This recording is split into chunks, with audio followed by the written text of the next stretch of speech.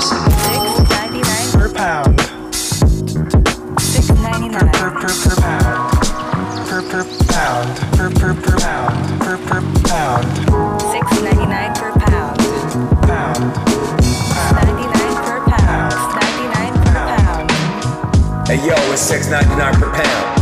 Podcast. Yo. Another episode of $6.99 per pound podcast. If you didn't know, we interview leaders, professionals from a wide variety of careers and lifestyle, just like the diverse food options found at a Korean-owned hot food deli. Everybody for tuning in, I appreciate you guys, but if you're just listening and not following us or liking us or sharing the podcast on social, there's something wrong with you. On that note, when you're listening to this episode, make sure you screenshot it, post it, tag us on your story. And if you do that, we will make sure to shout you out in return, you know what I mean? Everything is a cyclical thing, you know what I mean? You reap what you sow. So, I mean, yo, and on top of that, we read all your comments as well, so please keep leaving them. You know what I mean? If you want to just holler at me, DM me, ask me a question, even if it's stupid, I'll try to tell you. You know, if it's stupid, I'll tell you that it's stupid, but, you know, I'll try to answer them to the best of my ability. So on that note, we have another special righteous. Actually, this time he is definitely a righteous guest. And I use this word, adjective, righteous, in the most appropriate way this time. And on top of that, I don't have my usual co-host today, JoJo. I'd like to welcome our co-host for the day, Miss Julie Young. Hello. Yes. So usually I'm imitating you when I co-host. Today I had to imitate JoJo. Hi, guys.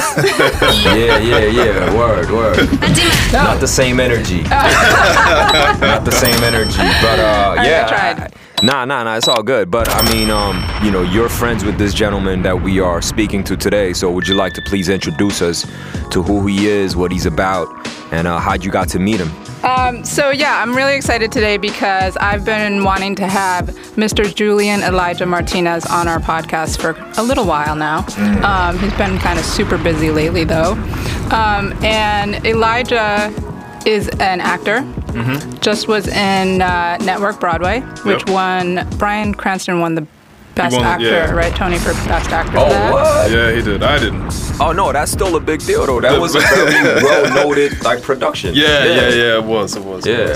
I've seen the ads all over the place. Yeah. That's dope, man. Yeah. And then most recently, Elijah just finished filming Wu-Tang. What's the official? An American Saga. An American Saga for Hulu. And but just to give a little background, so anybody who knows me knows I'm totally obsessed with Shadowbox, right? So speaking of Wu-Tang, This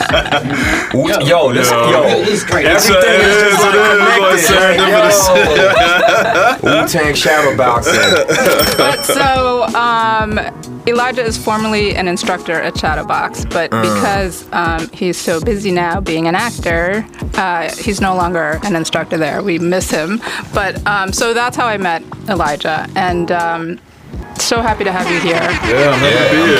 Can I just ask you though, why you go by Elijah and not Julian? Sure.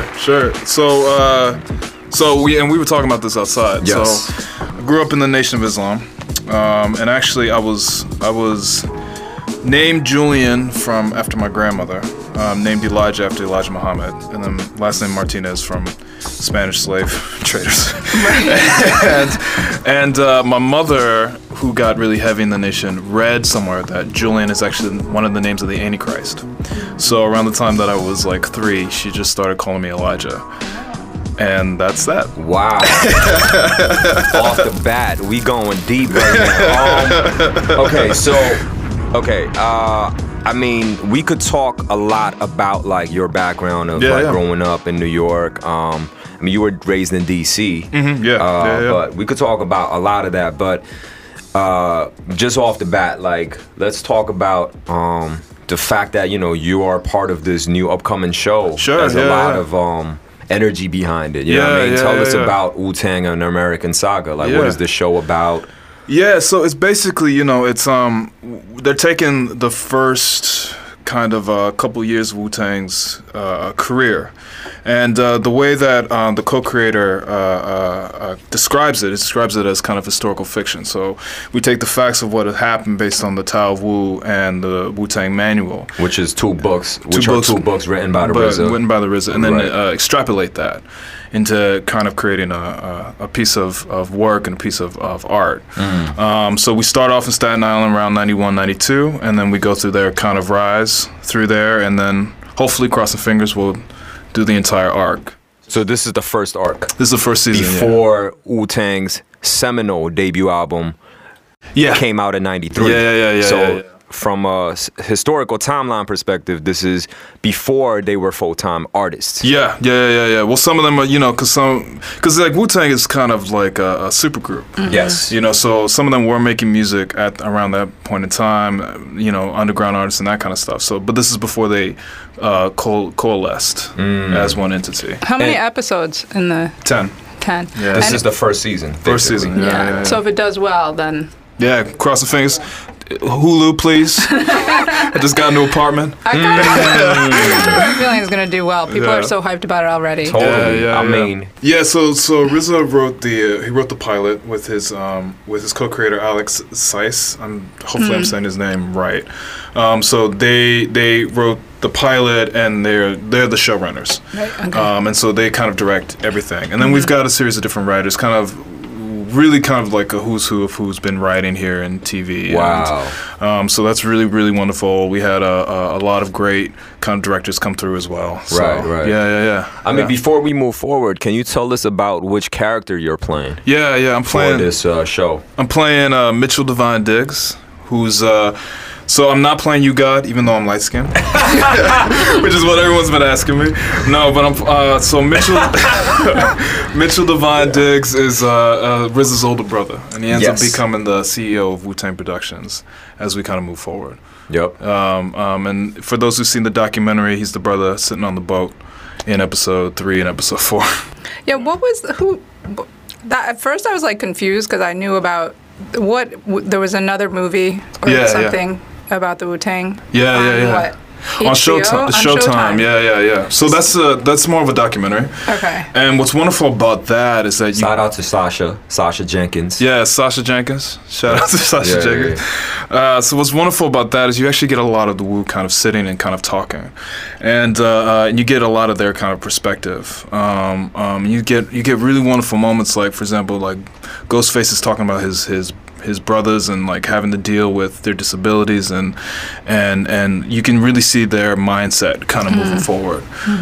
Where the TV show is going to be more, it's action, it's entertainment, we got a lot of crazy things that are going to happen in it. So so I cannot wait to see it. yeah, it's gonna be dope. Talk a little bit about how you got the part and what Yeah. it was like when you found out that you got the part. Yeah.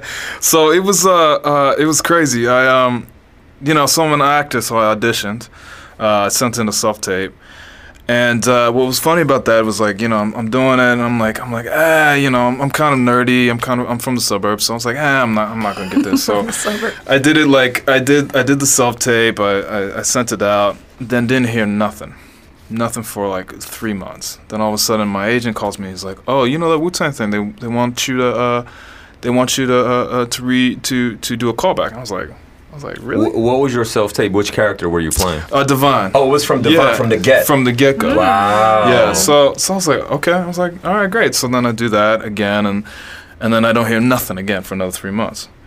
And I'm going about my life, and then I get another call saying like, oh, they want you to come in for a camera test. And I'm like, oh, the camera test. And so I walk into the camera test, and sitting in the video is RZA and Alex and one of the producers. Who is Alex? Alex is the writer. He also Gotcha. wrote Watchmen. Gotcha. Yeah. Wow. And then standing next to me is Ashton Sanders, who from Moonlight, which I'm like, and so I'm sitting there like, oh, okay, I guess this is legit. Real. And so and then from there we just we kind of hit it off. We kind of did our scenes, and then one thing led to another, and we kind of moved forward. And I found out actually I'm on my bike riding home from Network. which was this Broadway show I was doing. And I get this call from my agent, and my agent's like, "You got the Wu-Tang thing." And I remember stopping my bike and getting off my bike and then just crying next to this hotel. Because I was like, and then I called my mom, like, "Mom, I made it! I got the thing!" So that's been kind of that experience, you know? Yeah. That's what's up. Yeah. So, for those of us that don't know Wu-Tang and is not familiar with like the story about the doc, like what kind of character is Divine? Yeah. And like, I mean, I know like that a lot of people describe him as like a cold, shrewd businessman. But for those of us that aren't familiar with the Wu-Tang story, like, can you tell us a little bit more about your character? Sure. I mean, like, Divine is like, the thing about Divine is that he's ultimately a father in a lot of ways, and he becomes he's kind of the father of the family, because the family, at least in the story, the father is absent. So what is perceived as coldness is kind of what he has to do to kind of survive within the world that he's kind of living in. Divine is wicked smart, wicked intelligent, and all self-made. Like, he has this great story about how he when he gets out of prison, he goes to become a janitor and in Wall Street, and he's watching Wall Street guys kind of do their thing, and he hears these Wall Street guys selling things for like millions of dollars and making $1 million deals, and he's like, okay, so what are they doing? So then all of a sudden he decides to pick up a business book and start learning himself on his off time. And while he's like, he'll finish his work, and then he'll sit and spend the rest of his shift just studying business. So he's that kind of person. And I think that for a lot of people that may be perceived as shrewdness, but I think it's just a kind of discipline, and a discipline that he expects from other people when he kind of moves forward. And then, like, it's funny because the way RZA talks about his brother is that he talks about him as if they're one person, just different sides of the coin. You know what I'm saying? Like, they're best friends. They will almost be twins if there wasn't the practical age gap. But they're almost the same person, just different sides of a coin, different ways of going about their lives. But just as ambitious. Almost like RZA got the left side of the brain and Divine has the right side of the brain. Right. If they were together, they'd be unstoppable. They'd be like Barack Obama or something. You know what I mean? Right. So yeah, it's cool. Yeah. Wow. Yeah. So like, I mean, we talked about this before the recording. I mean, and Julie knows this as well. But I'm a huge Wu-Tang fan. I grew up listening to 36 Chambers, like Wu-Tang Forever. Like those two albums like really defined my adolescent years. And, through like Wu-Tang in the skit on Wu-Tang Forever, RZA says like, "Yo, shorty, you ain't even got to go to summer school. Just listen to the Wu-Tang double CD." And like, just listening to that, like, kind of exposed me to so much about African American culture. But also like, RZA himself is such a wise person who collected, who basically harbored so much different types of religions and cultures that he talks extensively about Islam, he talks extensively about Christianity, Buddhism, all of that. And through Wu-Tang, I kind of learned a lot about Islam, and I really got interested in all the slang terminology they were using, which a lot of it was based around 5% Nation.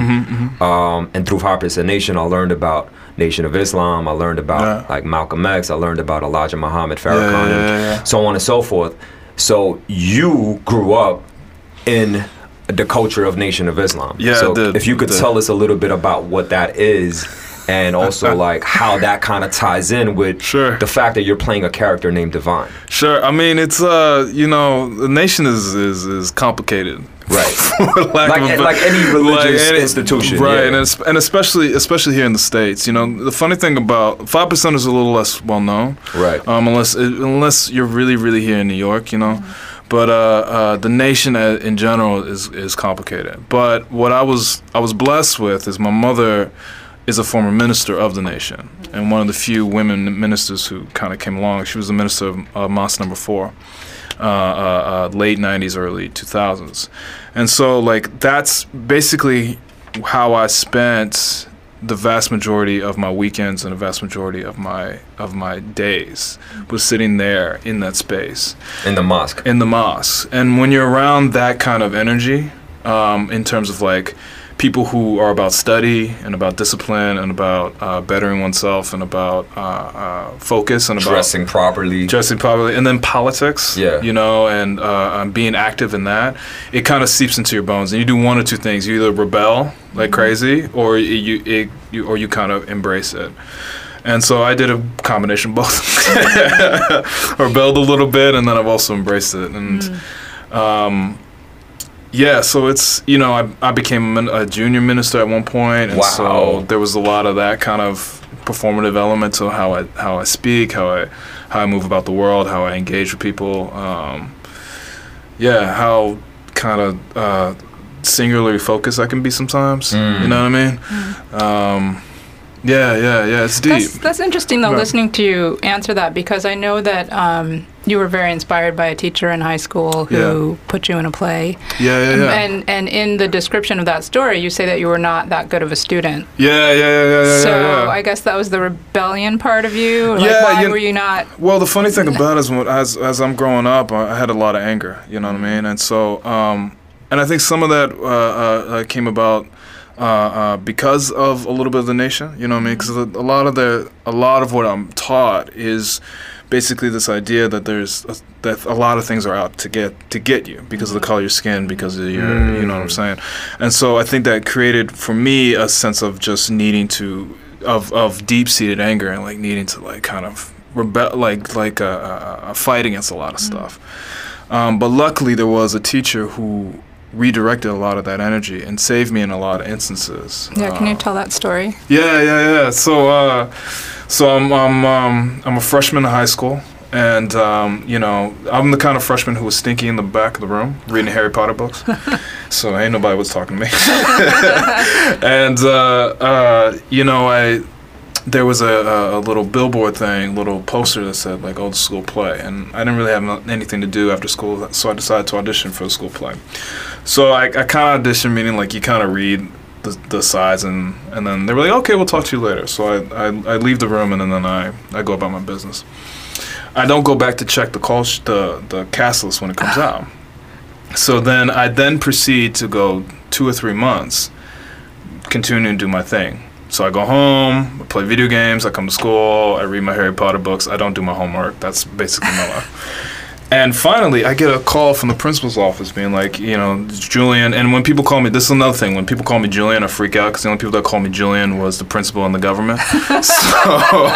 So when the principal's like, yo, Julian, you need to come to the principal's office, I'm freaking out because I've been suspended once a year since elementary school, so I thought I did something, and I'm trying to rack my brain, like, what'd I do? Who did I cuss out?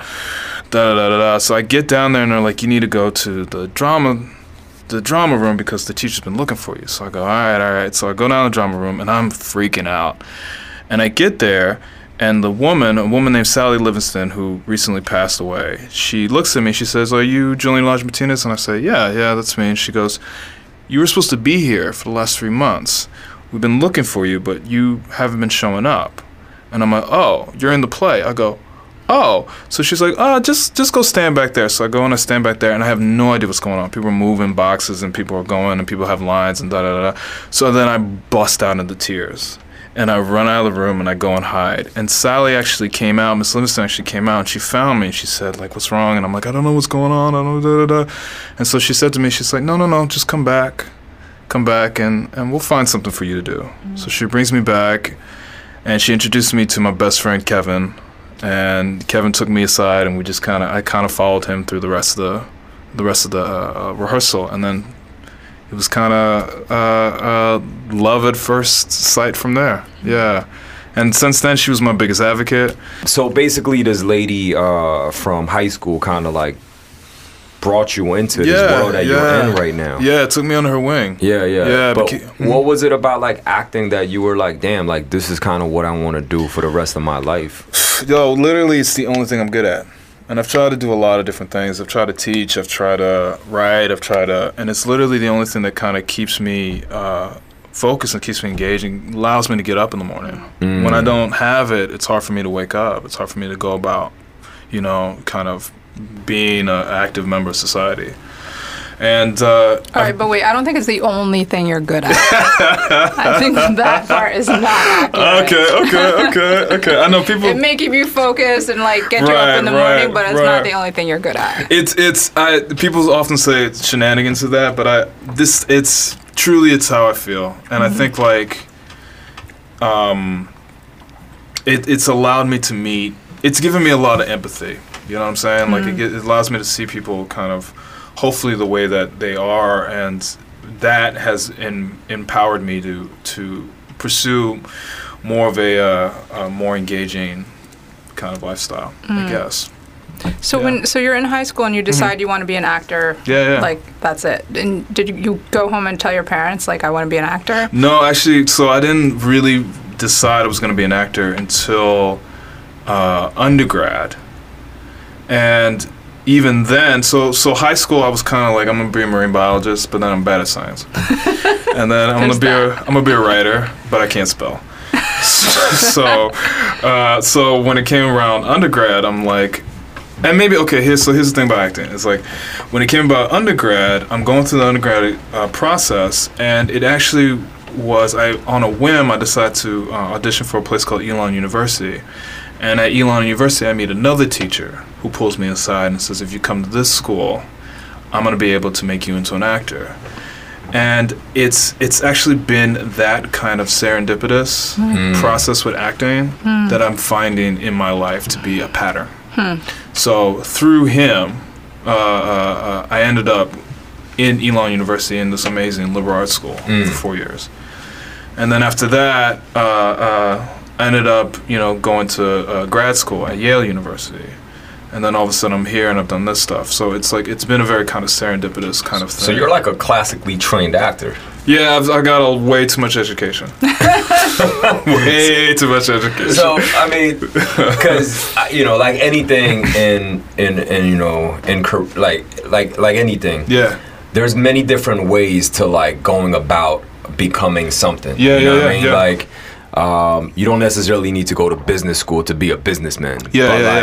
With acting, it seems like the path that you've taken. You've done like drama in high school. You've done a liberal arts program in acting. You even have a master's degree in acting, right? Like so. Is that? Do you feel like what? I mean, I'm sure you've dealt with like people that just kind of jump into it. Yeah. You know what I mean? Like by taking classes, especially in a place like New York where there's so many people that want to be actors or actresses.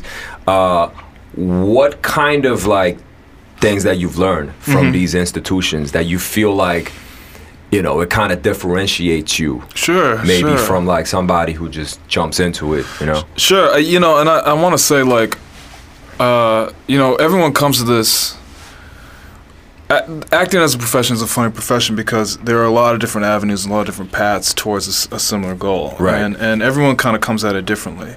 And it can be kind of so I hope this doesn't sound pretentious. It can be kind of a calling for certain folks, right? And so like, I think like my path, so I'm saying this as a caveat, I think that my path isn't the only path, nor is it a path that I would recommend, but it is my path. Why wouldn't you recommend it? Because it's my path, and I think like it's unique to me. So I wouldn't say like go chasing that because that's gonna make you go do such and such and such and such. You know what I mean? Unlike a lawyer where I'm like, yeah, you need to go to fucking Harvard Business School if you want to do some shit. Or like a law school, some shit. Yeah. For me, it's more of for acting and art in general. There's a myriad of different ways. But what I will say about study and study in these institutions is that what it does give you is, so that little Malcolm Gladwell thing, 100,000 hours or whatever.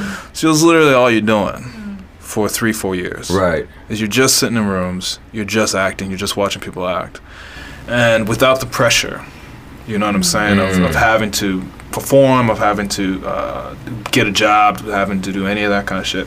So like. That I think is beneficial because you can just sit and study. And like anything, practice makes perfect. And practice makes perfect. Exactly. Right.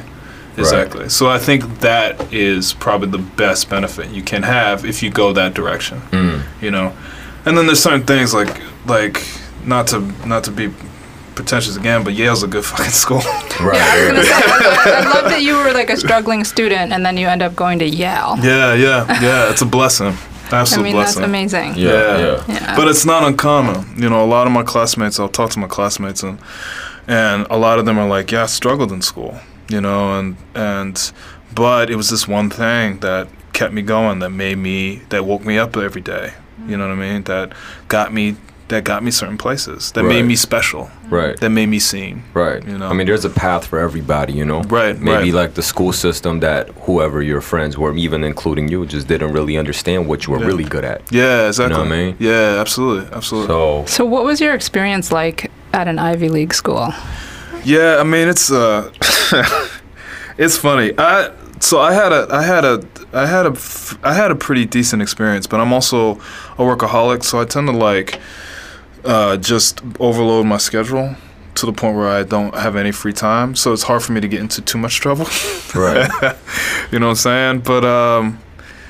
But Ivy League is funny because as a person of color, I know there is a lot of difficulty associated with that, and associated with institutions, because institutions carry a lot of baggage for people of color, for members of the LGBTQ community, for women, for you know, Anybody who's not a white man. exactly, yeah, straight white man, Straight white man, right? So, but I like. Funny, we were talking about how I'm a bad student, but I like class. As an adult, I've learned that I like class, and so I liked sitting in class, and that for me was really awesome, you know. But I mean, you know, you get 16 pseudo adults seeing each other every day, crying, and you know what you call them? The stakes are always high, even though they're not really high, but they're high in your mind. You know, it creates a lot of drama. Right. I mean, acting is one of those form of art where you have to collaborate with other people. Yeah, absolutely. But you also have to deconstruct everything about you. Like, because I heard like my homies like taking improv classes, and then like you're like a grown man, and then be like, okay, you have to be a cat, and then like, you know what I mean, or you have to be a piece of shit, like, and they have to play this out in front of a live audience, and it could be like a grown man who looks like, you know, he could kill somebody, and then all of a sudden you have to be this docile cat, you know what I mean, and I mean, I tried it once, and I was like, yo, this is really hard, because you're like really It's just so hard. giving yourself out. You know what I mean? It's about revealing, right? It's about removing layers. It's like that old stupid Shrek donkey quote. Onion. It's like he's like, we're layers of onions, right? So that's all acting is you're just pulling back the peels and the layers, and that can be very painful. Right. But once you do it and you reveal something, you find something magical and a little stinky. Is it therapeutic? It can be, but that's not the goal. I think we get caught up. Some people get caught up, not everyone, but some people get caught up in trying to have therapy, and ultimately we're storytellers.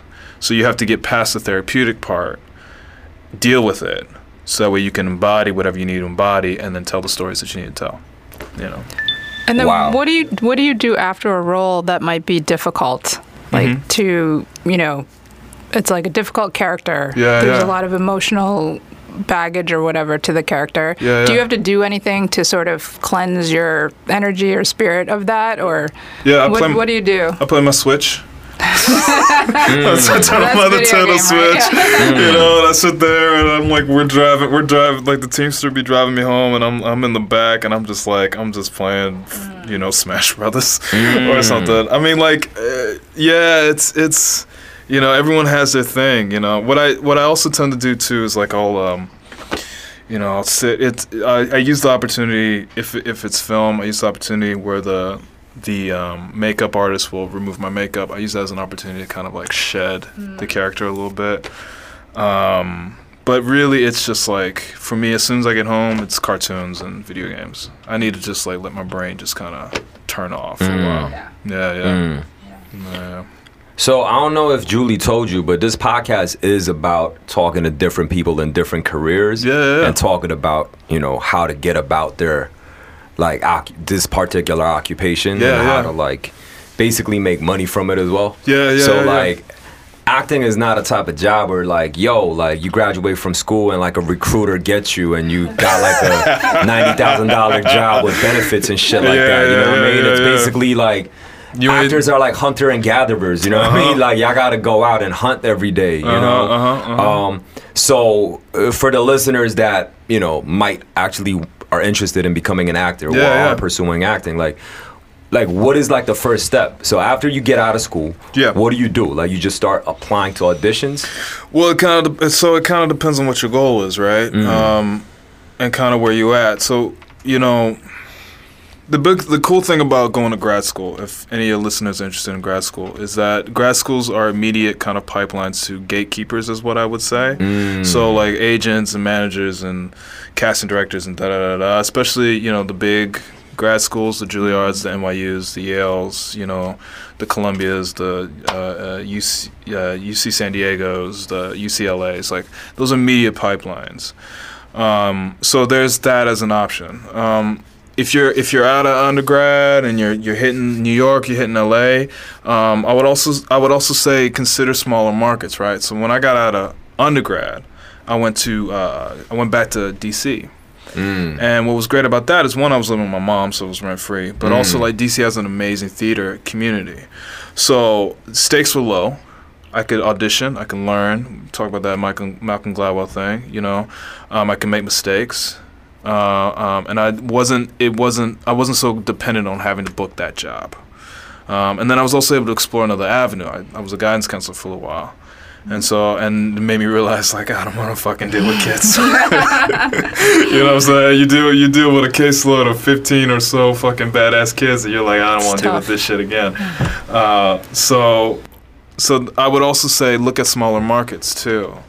If you have questions in your mind, and if you're like, I don't know if I want to jump into this just yet. However, if I go to Chicago, I can work. And oftentimes, if you just work, because like it's the downtime that's the killer. We were talking about this outside. The downtime, that's the killer, right? That's when the anxiety happens. That's when the depression happens. That's when you're like, I'm not worth it.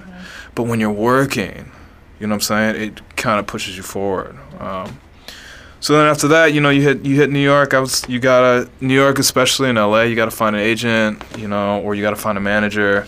Backstage is a great place to find auditions. So New York and LA is like battle royale. Yeah, man, that's top. Although, wait, can we talk about getting the agent or the manager? Because, you know, I know a lot of young wannabe actors who want an agent or want a manager, but they can't get one because they haven't really had any real acting gigs. So how do you? What would you say about that? Yeah, that's tough because like I lucked out because through my grad school I had like a showcase and that's how I met my folks. Right. But you know, there are opportunities like here in New York. There's a company called One on One, which will offer you, you know, classes with agents where you can make connections. Excuse me. It's all about making connections, like anything that you do. It's all about like you finally booked that show. You go on backstage, you finally booked that show. And you know your homie has an agent, and you're like, yo man, can I meet your agent? And da da da da. But like, and I think I'm rambling, but there's I have a sister. Oh, good. I have a sister who's doing Harry Potter right now, and she doesn't have representation, and she got that gig just through going to backstage and just hitting the audition pavement. So there are ways to do it. You just have to be persistent. Right. Yeah. You know? But there's a lot of auditions that you can't even go to unless you have an agent. Yeah, there's a certain kind of like tier or whatever. But ultimately, what you're trying to do, what the agent has is the agent has the access to the casting directors. Right. If you can meet the casting directors, you're golden without the agent. And on top of that, also like, it's similar in the music industry. Like, you know, some of these like wannabe rapper kids would come up and be like, yo, like I need a manager, yada yada yada. And I'm like, well, if nobody's wanting you, then you're not good enough. That's just a fact. Like, if nobody's hollering at you, like, you see what I'm saying? I hear that, and the problem with agents and managers, right, is that because those guys are like, capitalist. So Right. if they see like, okay, I can make money off this kid, they're gonna want you. Right. If they can, if they can see if they can work with you. Right. But the problem is that there's just so many that until you float around their radar, they're not going to try to jump on you. Right. My agents, my managers, some of the best relationships I have in the city because we've gotten to know each other so much. However, like, I have to be honest. Like, I lucked out because my showcase is something that they attended, so they were able to see me. Right. So the goal of your listeners, if they're trying to get an agent and manager, is to do things that are gonna fly in their radar. Right. And that also includes writing. You know what I mean? Self-producing, like what you're doing. Like, you know what I'm saying? Like, we have such an opportunity. You know, we talk about musicians. Like, Right. SoundCloud is a huge platform. Right. We have a platform now in a way that we didn't before. You know what I'm saying? So like, Right. utilize your platform. So like, how does your identity? I mean, we talk extensively about, you know, you growing up, you know, influenced by the Nation, you know, like coming from DC. Yeah. How does your identity shape your experience as an actor? Like, if you Yeah. could just kind of give us a little bit of, it doesn't have to be a summary, but just like tell us a little bit about that. Yeah, I think it's you know, I think so because my parents are such activists, because I grew up in the nation where politics were laced and traced through everything that I did. You know, I woke up and it was conversations about what's happening in America right now, to the point I woke up to the point that I went to bed, and I've watched my mother as a presenter and as a connector to people and as an advocate for people. And so I think like that side of myself has really shaped my viewpoint, the way I view the world. However, it was recently that my understanding of my own privilege has come into play, and my desire to kind of shift the way that I'm kind of connecting with folks. And can you be more specific about what that privilege is? Yeah, so I'm you know, even though I'm a black man, I have a lot of things that give me certain advantages. You know, I'm heterosexual. I'm light skinned. You know, I'm good looking. You know, I'm able bodied. You know, so it's that understanding. It's me trying to understand that, and then also also utilize it to advocate for those who are less privileged than I am, and also know when to step back and give space. Is kind of how the last couple of years, how I've been trying to pursue my career in my life. You know what I'm saying?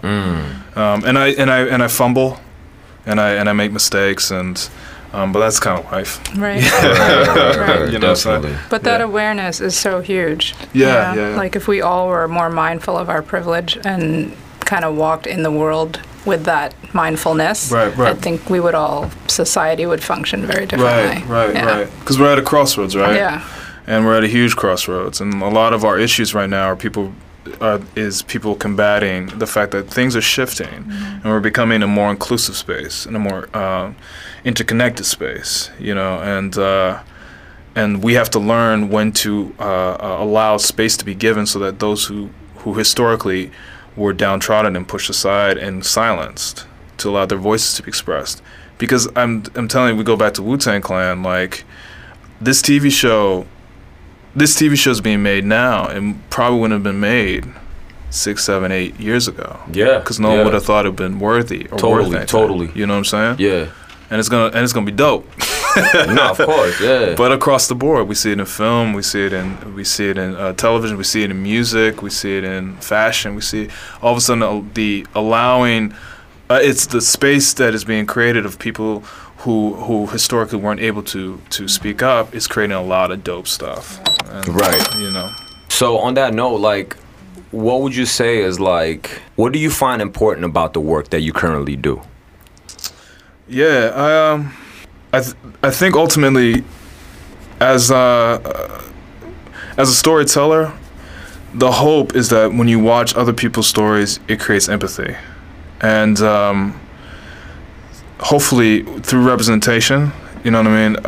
With someone who has the body that I have, someone can watch the stories that I tell, and then that create empathy for that kind of perspective. And also a reflection upon themselves, an understanding of self through that kind of exploration. Right. You know what I mean? No, I for think sure. that's the entire point of storytelling. Exactly. Yeah. Compassion, empathy. Compassion, Like that's empathy, totally what I said in the beginning of Tide. It's really about compassion. Yeah. And that's what I'm hoping. You know what I mean? I'm hoping to kind of shift a little bit too to become. So the Brits got this wonderful kind of thing where they teach, and so I'm hoping to shift to teach a little bit more as well. And I thought you said you don't like teaching.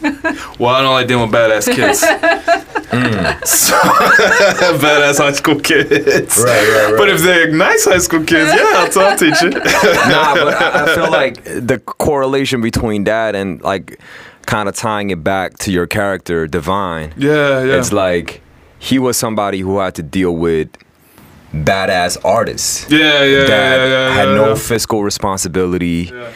Didn't quite understand like how, like ironically, how mathematics work. Yeah. At least from watching the documentary. Yeah, you know what I mean? Like, I was like, yeah. wow, like the math that he's describing, like about like, you know, because there's a scene in the documentary where Divine is explaining to other members of the Wu-Tang like why the company is getting a cut.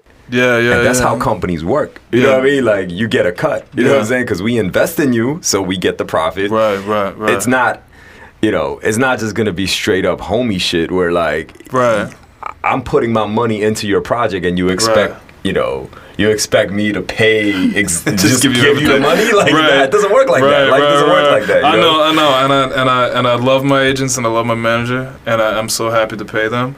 But every time I pay them, I go, oh. You know what I mean? That's my 10%. Oh, I could have bought a MacBook with that. There you go. But you know what I'm saying? So, yeah, like that's kind of, it's just, I just find like, it's interesting how like life pans out, you know what I mean? So I think the fact that it's kind of almost like full circle, like your whole experience as a growing up, it just kind of, manifested into this one particular role. So let's go back a little bit about your time like coming up in the game as an actor. Sure. And you spoke about privileges as well. The fact that, you know, you had a place to basically go back to after school. Yeah, which is as you were like, you know, like developing your craft. By the time you got to New York though, like did you have to like pick up, like what kind of side hustles did you have to pick up in order for you to like just keep going, you know what I mean? Because like the saying is like, yo, hungry art, like hungry artist, like, you know what I mean? Like starving artist. Hungry artist, I said hungry because you ain't really starving. You know what I mean? Like ramen noodles, like, yo, you're not starving. And if you're starving, then maybe you should be doing something. Exactly. Maybe it's time to put it up. Yeah. I mean, like I was a bartender, and was terrible at it. It's really hard to be a It's really bartender. hard. And I came in thinking I was arrogant as shit. I was like, oh, I'm gonna fucking mix a drink. I can mix a drink. And then I went to a bar, wonderful spot called Bar Sardine down in the West Village. Great spot, awesome people. But I didn't know fucking nothing about nothing. And they have an oyster bar back there, so I gotta shuck oysters too. Oh man! I don't know how to mix drinks. I don't know how to shuck oysters. Yo, I was a bartender for like one day, literally, and then quit after that day. I was like, I cannot do this. Oh, it was tough. I could wait tables. You know what I mean? 'Cause That's hard too. It is hard, but I'm generally pleasant when I want to be. But like I have so much respect for those bartenders. Yeah, They are, because they know they shit. Shout out to bartenders. Shout out to bartenders. Y'all are awesome. Y'all have gotten me drunk. You know what I mean? Y'all have gotten me laid. No doubt. Wonderful. Shout out to the what other side hustles did you have to do, man? Like, Wait, didn't you start out as a barista at Chatterbox? Yeah, so I was a barista for a little while. Barista. Tomato. I was like, in the Flatiron has a coffee thing. They did. They don't have it anymore. Oh, I was gonna say we don't have that in Dumbo. Yeah. The one I go to. They used to. So I started as a barista, and then I became the facilities manager, running a theme of jobs that I am completely underqualified to do because I can't really fix shit. So I was in charge of 2 fitness studio locations. Yo, Shalma's gonna hear this. And I'm never gonna be able to go back again.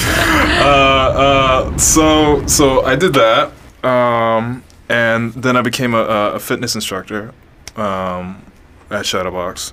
I also taught at New York Film Academy. Taught at Chautauqua Theater Institute. Taught at the Yale Conservatory. Yeah, so would you say like, yo, like, what are some advice that you might want to like share like about just like maintaining your hustles to just kind of keep going? Yeah, be open. I mean, like I joke about it, but like, you know what I'm saying? Like, some of the best lessons I learned was at Bar Sardine and the folks there, you know, and they. Some of the best lessons I learned was as facilities manager, you know. So it's like really, really just be open to opportunities because you never know when something's gonna come. You never know when that thing's actually gonna be a blessing. You know what I'm saying? So, yeah. Just truly be open. What about? Can I ask you? How do you have a preference for acting in theater versus on film, or vice versa? I have no preference. They both present different challenges and they both present different rewards. Such as? Well, like, so theater, it's immediate. Right. You get on stage, you do it, people clap, or they don't clap. It's pretty immediate. So that feeling that you get is pretty immediate. Film, not so much. But what film can do is film requires a lot of subtlety, which can be really interesting and juicy. Because theater is something that you have to be extra like loud and present. Well, you have to be more full-bodied. And no, let me replace that. You need to let's think of spheres of energy. Right. Spheres of energy is bigger because you're reaching more. Your target is bigger. You know, if I'm trying to shoot a gun, right? In film, I'm shooting something that's directly in front of me. In theater, I'm kind of shooting something that's a little more scattered, a little more out, you know. So that kind of energy, that focus, can create something that's also very interesting and powerful. Yeah. And then there's something cool when your grandma kind of texts you and was like, I was on Hulu and I saw your face. You go, oh, thanks, Grandma. That's great. Yeah. You know? No, but I always think about this with Broadway actors. It must be so hard to do the same show. Yeah. Sometimes twice a day. Yeah. Every day. Yeah, every day. However, like. Yeah. Yeah, that was another thing that I was so like curious hard. about because it's just like, don't you get sick of that shit? You do. You do. Unless you can find, and let me be real, I'll be real with y'all, like, it gets. I'm sure it does. It's like, you know, the myth of Sisyphus, you pushing a rock. You know, it's kind of how it feels sometimes. You push that rock and it rolls down. You're like, oh fuck, I'll do this again. But it's like, but what you can do is like, what's really great about that is that because once again, layers, right? It's about layers, it's about levels. With a Broadway contract, because you're doing it every day, you can just go deeper and deeper and deeper and deeper and deeper and become more embodied and more embodied and more embodied and more embodied, to the point that it becomes part of your skin, part of your bones. Which film, you don't really get to do that. Very rarely do you get to do that. A lot of it is like your immediate choice. That's the choice that you're going to go with. And then your immediate other kind of crazy choice, and that's the choice you're going to go with. But with theater, you can kind of refine a little bit, you know? Yeah. So when you're going into like playing a particular character, like let's say, the most recent character you played, like Divine. Yeah. What kind of research did you have to do, and like what kind of like mental preparation, or any sort of preparation did you have to do? Like, did you just have to like watch old footage of him? Like, what were some of the stuff that you had to do? Yeah, so I got this dialect coach, a woman named Beth McGuire, who dialect coach. Dialect coach. Got you. So she's What does this role these people do? So what she does is like she breaks down the way people speak, and in school she teaches you just different dialects. So she'll teach you how did the British or Irish or French or Korean American. Wait, so this lady knows how to say all these different type of dialects? She can break it down scientifically. Yeah, you didn't know What? this shit? You didn't know this shit? Yeah. So, Yo.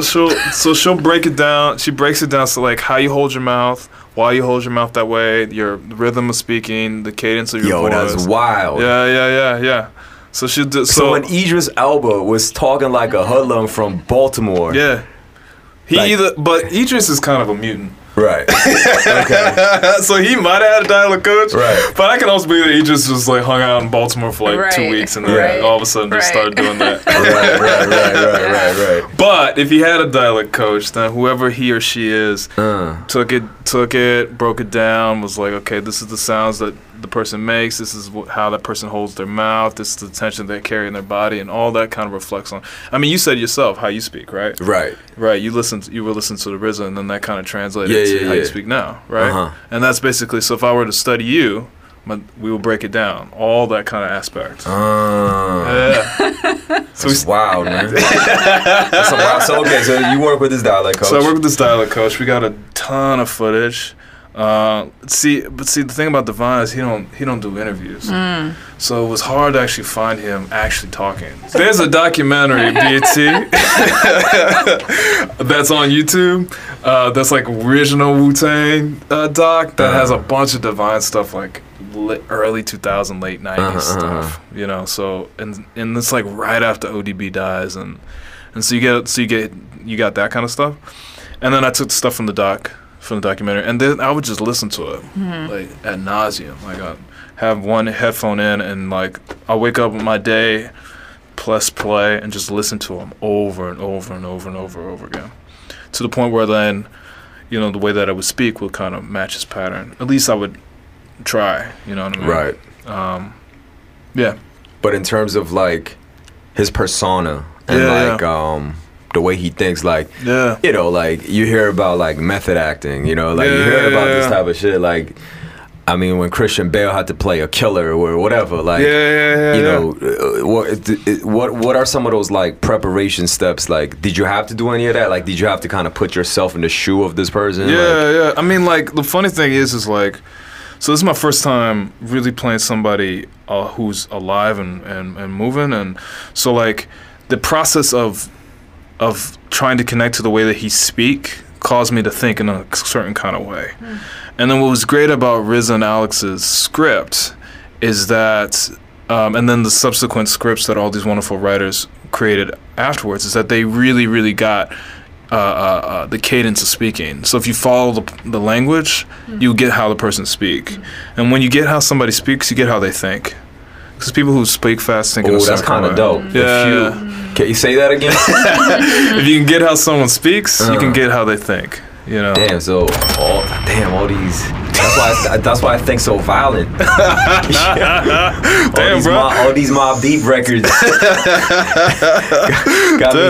got me so belligerent. You know what I mean? Like, okay. Oh wow, that's kind of. But that kind of goes back into references about the nation, right? Because Right. Malcolm, like, I mean, even in the movie like Malcolm X by Denzel Washington, Right. like, he comes out of jail and Right. then the way he dresses, the way he speaks, the way Right. he thinks, all of that kind of aligned. Right. Once he, there was a major shift in his entire life. Right. But and a bit of a non sequitur, but you can also argue that like that's a persona that he put on himself. You know what I mean? That Malcolm, deep inside, was one thing. What he presented was something else. He was so malleable in his entire life, entire career, that he tended to mold depending on what he needed. He was a shapeshifter. There's this great book called Malcolm X: A Life of Reinvention. Right. That's like really breaks down like each kind of phase in Malcolm's life. Right. And how he kind of molded himself to fit that phase. Right. Word. Like an actor. Yeah. Yeah, like an actor. Like an actor. Yeah, for sure. I mean, a lot of those public figures, anybody in that level, I feel like, Obama's like a killer. You know what I mean? He is. He's a killer. You know what I mean? He did. You know what I mean? Not to get too deep political. He sent drones out there to kill kids. You know what I'm saying? Like, he did. You know what I'm saying? Yeah, but. But no, what I was just wondering though, is there anything you would not do for a role? See, I said that. And then this year I've done everything I said I wouldn't do. Oh, really? So tell us a little bit about that. So my mom had certain rules when I became an actor and I graduated. She said, Elijah, here I think it's wonderful, but I think I don't want you to be a slave, to be a drug dealer, to be a janitor, to have sex. I felt like Devon was a janitor, a drug dealer. Devon was a janitor, a drug dealer. I played a slave last year. Hey, you know, it's Hulu. Yeah. Of course, sex comes with it. Word. So how did Mom Dukes feel about that? Mom don't know about certain men. We gonna have that conversation, and ask me that in December. Yeah. So like, I mean, I get why she wouldn't want, like those type of roles, but like, did she explain why, like, to you? Yeah, I think it's, the big thing is, well, one, her idol is Denzel Washington, and Denzel, if you look at his career, we say Malcolm X is a life of reinvention. Denzel is a life of invention, not invention, of integrity, in the sense like I'm going to present this type of person, and when he was coming up, it made a lot of sense, because as a black man and one of the few in Hollywood, he was a role model, whether he wanted to or not, and it was something that he recognized and something that he leaned very heavily into. So he was like, so there's certain things that Denzel never did, and I think that's very important. Did Denzel ever play a slave? I can't think of. He does play a slave. He plays a slave in Glory. But it's a little different, you know what I mean? It's like he wasn't kind of out there, kind of like, yeah. Yeah.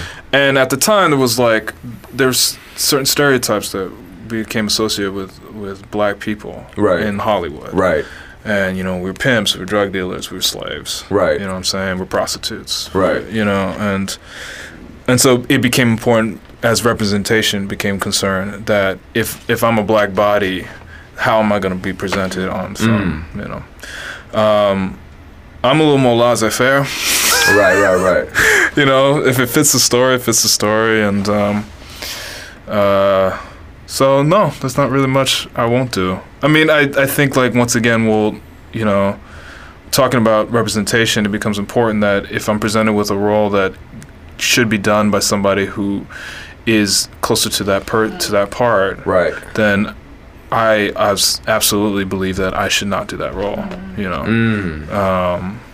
It's just the time period that we live in. Nah, for sure. It becomes important that we allow those. Not that we allow. That's a terrible word. That those people are the people that embody those parts. Yeah. And with what's been happening in Hollywood and like just in entertainment in general for the last 5 years about just like more people of color getting like different roles and film starring people of color getting like celebrated in award shows and all of that. Like as an actor, like, still coming up, like, do you feel it like that is affecting your career right now? Absolutely. Absolutely. I think it's one of the best times to be a artist of color, to be a creator of color. Tell us like something. I mean, obviously you got casted for this big role that's coming up on Hulu. Yeah. But like, were there other instances like? Yeah, I think I think it's just the sheer volume of stuff that's been kind of presented my way, and then the range of what I've been presented has been fantastic. And I look at my peers, and I look at the people who I admire, and the careers that they're having, and the careers that are being shaped currently, and it's just like it's amazing. I think if anything, now the shift would be to get more of us in the executive level, to get more of us producing, more of us decision making. Because even though there's a lot of us creating content, there's not a lot of us making decisions on said content. And that's where the change happens. And that's how it doesn't become a phase or a fad. Yep. Which is the danger. Behind the camera. Exactly. Right. Word. And not just behind the camera too, but like more of us shooting. More of us working as PAs, more of us working as grips, more of us showrunners, audio people. Totally. And that's kind of what I always like to emphasize too, is like, not everybody's destined to be an actor, G. Yeah. You know what I'm saying? Not all of y'all are good enough. I'm gonna just say that out there, man. Like, yo, maybe, but you might be a good cinematographer. Yeah, You know what I mean? and You we might need be a that. good gaffer. Yeah, You know what I we mean? need Like, that shit. you could still be a union rep. You know what I'm saying? Like, yeah. So there's a wide variety of things in film besides just being in front of the camera. Right. You know what I'm saying? But wait, so on a more fun level, would you shave your head for a role? Yep. Would you gain 20, 30, 40, 50 pounds? I'm not Christian Bale yet. Did you have to shave your head for Divine? Or- No, they gave me a fro. So I had a fro for Oh. network, and so I was contractually obligated to keep the fro. And, Huh. and At the time, I guess he had a fro. and like, and luckily during that Devon, period. once again serendipity. Luckily Right. Devon had a little fro when he Yeah. was in the 90s. Yeah. So it all kind of worked out. Got you. Maybe for season 2 you might need to shave. I might have to search Yeah, to see it because too. in But he 95, also 96, he had like a bald he had a bald head, but then he also has cornrows at one point. Mm. So But so you wouldn't gain 50 pounds? that's a tough one for me. That's a tough one for me. Yeah, I got this thing. You know, I got this thing about having a perfect body. No, that. not at all. I just, You could say I it. just It's all good. it'd be tough. That was tough. Yeah. All right, so we found one thing. Word. So before we go up into our wrap-up questions, Yeah. is there anything that, you know, we didn't touch upon that you would want to speak about? Yeah, I think you know, one, I admire the hell out of this podcast that y'all doing. So I want to say thank you so much for bringing me on. I Thank think you for it's- being here. Yeah, I think Yeah. it's powerful for us to continue to have these kind Yep, of conversations absolutely. and present these kind of things, and so I think that's wonderful. You know what I mean? And for any of your listeners who are listening, I'm like, if you woke up one morning and you say like, I should really write that, start writing that. Yep. If you woke up one morning and said, I need to shoot that, start shooting that. You know, you got it, and you got to make it a daily practice, and you got to make it a habit. Word. So on that note, though, like these are some wrap-up questions that we ask all of our guests. The first question is, what is the most significant relationship in your life? Yeah. And why? And not why? necessarily romantic. Okay. Most significant relation in my life is my mother, and because she is my spiritual guider, my mentor, my therapist when she has the patience for it, and you know, and I came out of her. But I think she, you know, I've tried to model much of my life after the way she goes about her life. What's her spiritual practice now? Now she's still Muslim, but there's also a lot of Buddhism kind of associated with her work. Some aspects of Hinduism. She studied the Bible.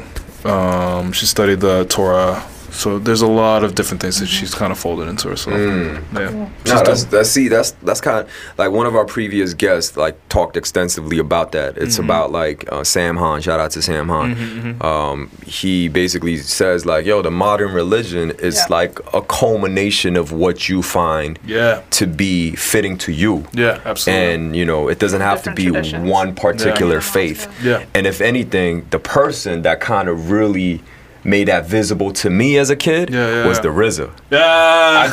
I'm tying all this shit together. Once again, we come full circle. No, but it is. Because yo, RZA's whole shit was like, Christianity, and he grew up Christian, and then he found like, 5% Nation, and he became, he found Islam, and then all that Kung Fu shit, he found Confucianism and Buddhism. So like when I saw this black man from Staten Island who knew more about like Asian culture than most Asian people, but he was also like a proud black man at heart. Like I was like, yo, this is like the modern man. Right. You know what I mean? And I think fundamentally RZA's he's never trying to run from himself, but all his study is just trying to reveal more of who he is to himself. Yep. You know? Which I think when we talking about the acupuncture spot, that's more kind of like, it feels like y'all are running from something. Y'all are like, that shit, I saw y'all do that shit, let me go and grab that shit. Rather than trying to understand what is special about your culture, special about yourself, So, I don't know. But that's just my theory. That's my theory. No, that's a righteous theory. I love that. And the last question is, what is your personal mantra? Oh, I probably should have looked at these before. It's all good. No, right now my personal mantra is empathy. and compassion. I think in New York it's very hard to maintain that. And so I'm trying to make it a habit to do that.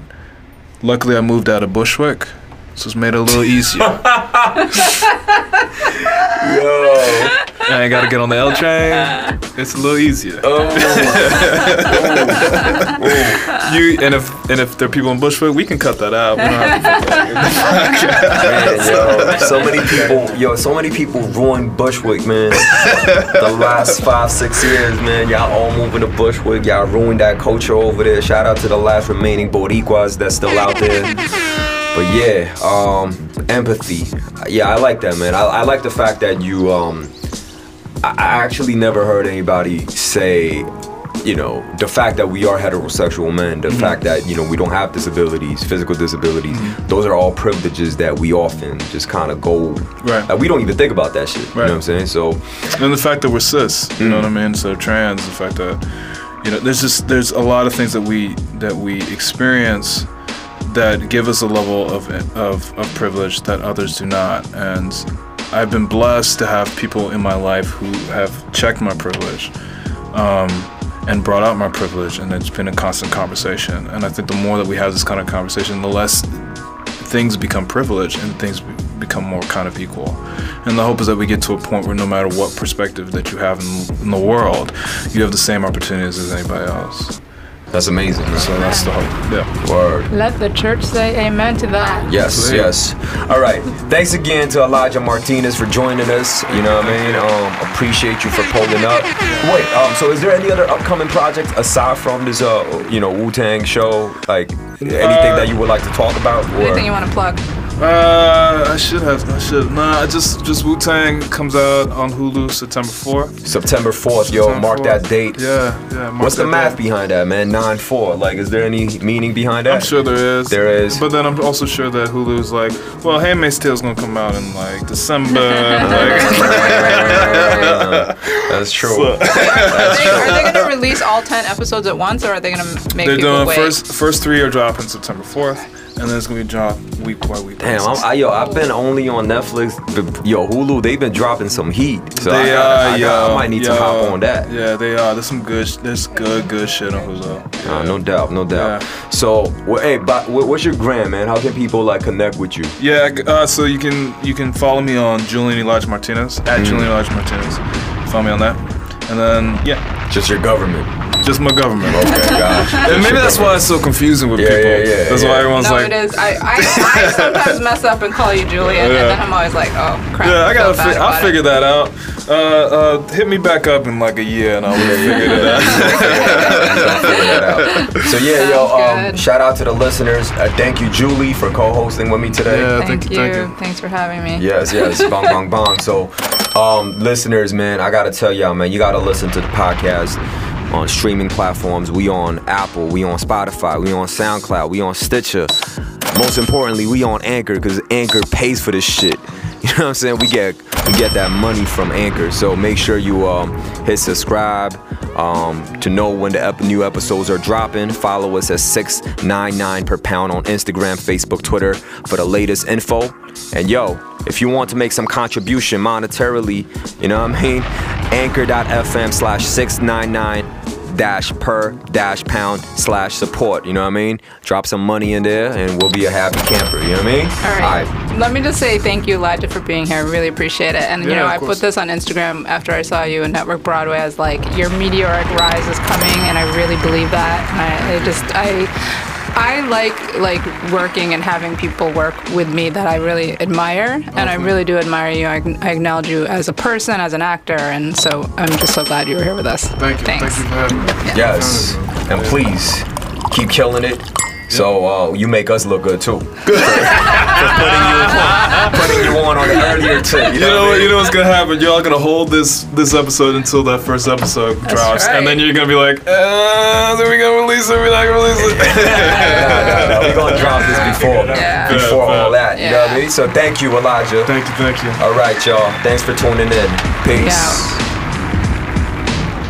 Hey yo, it's $6.99 per pound. Podcast.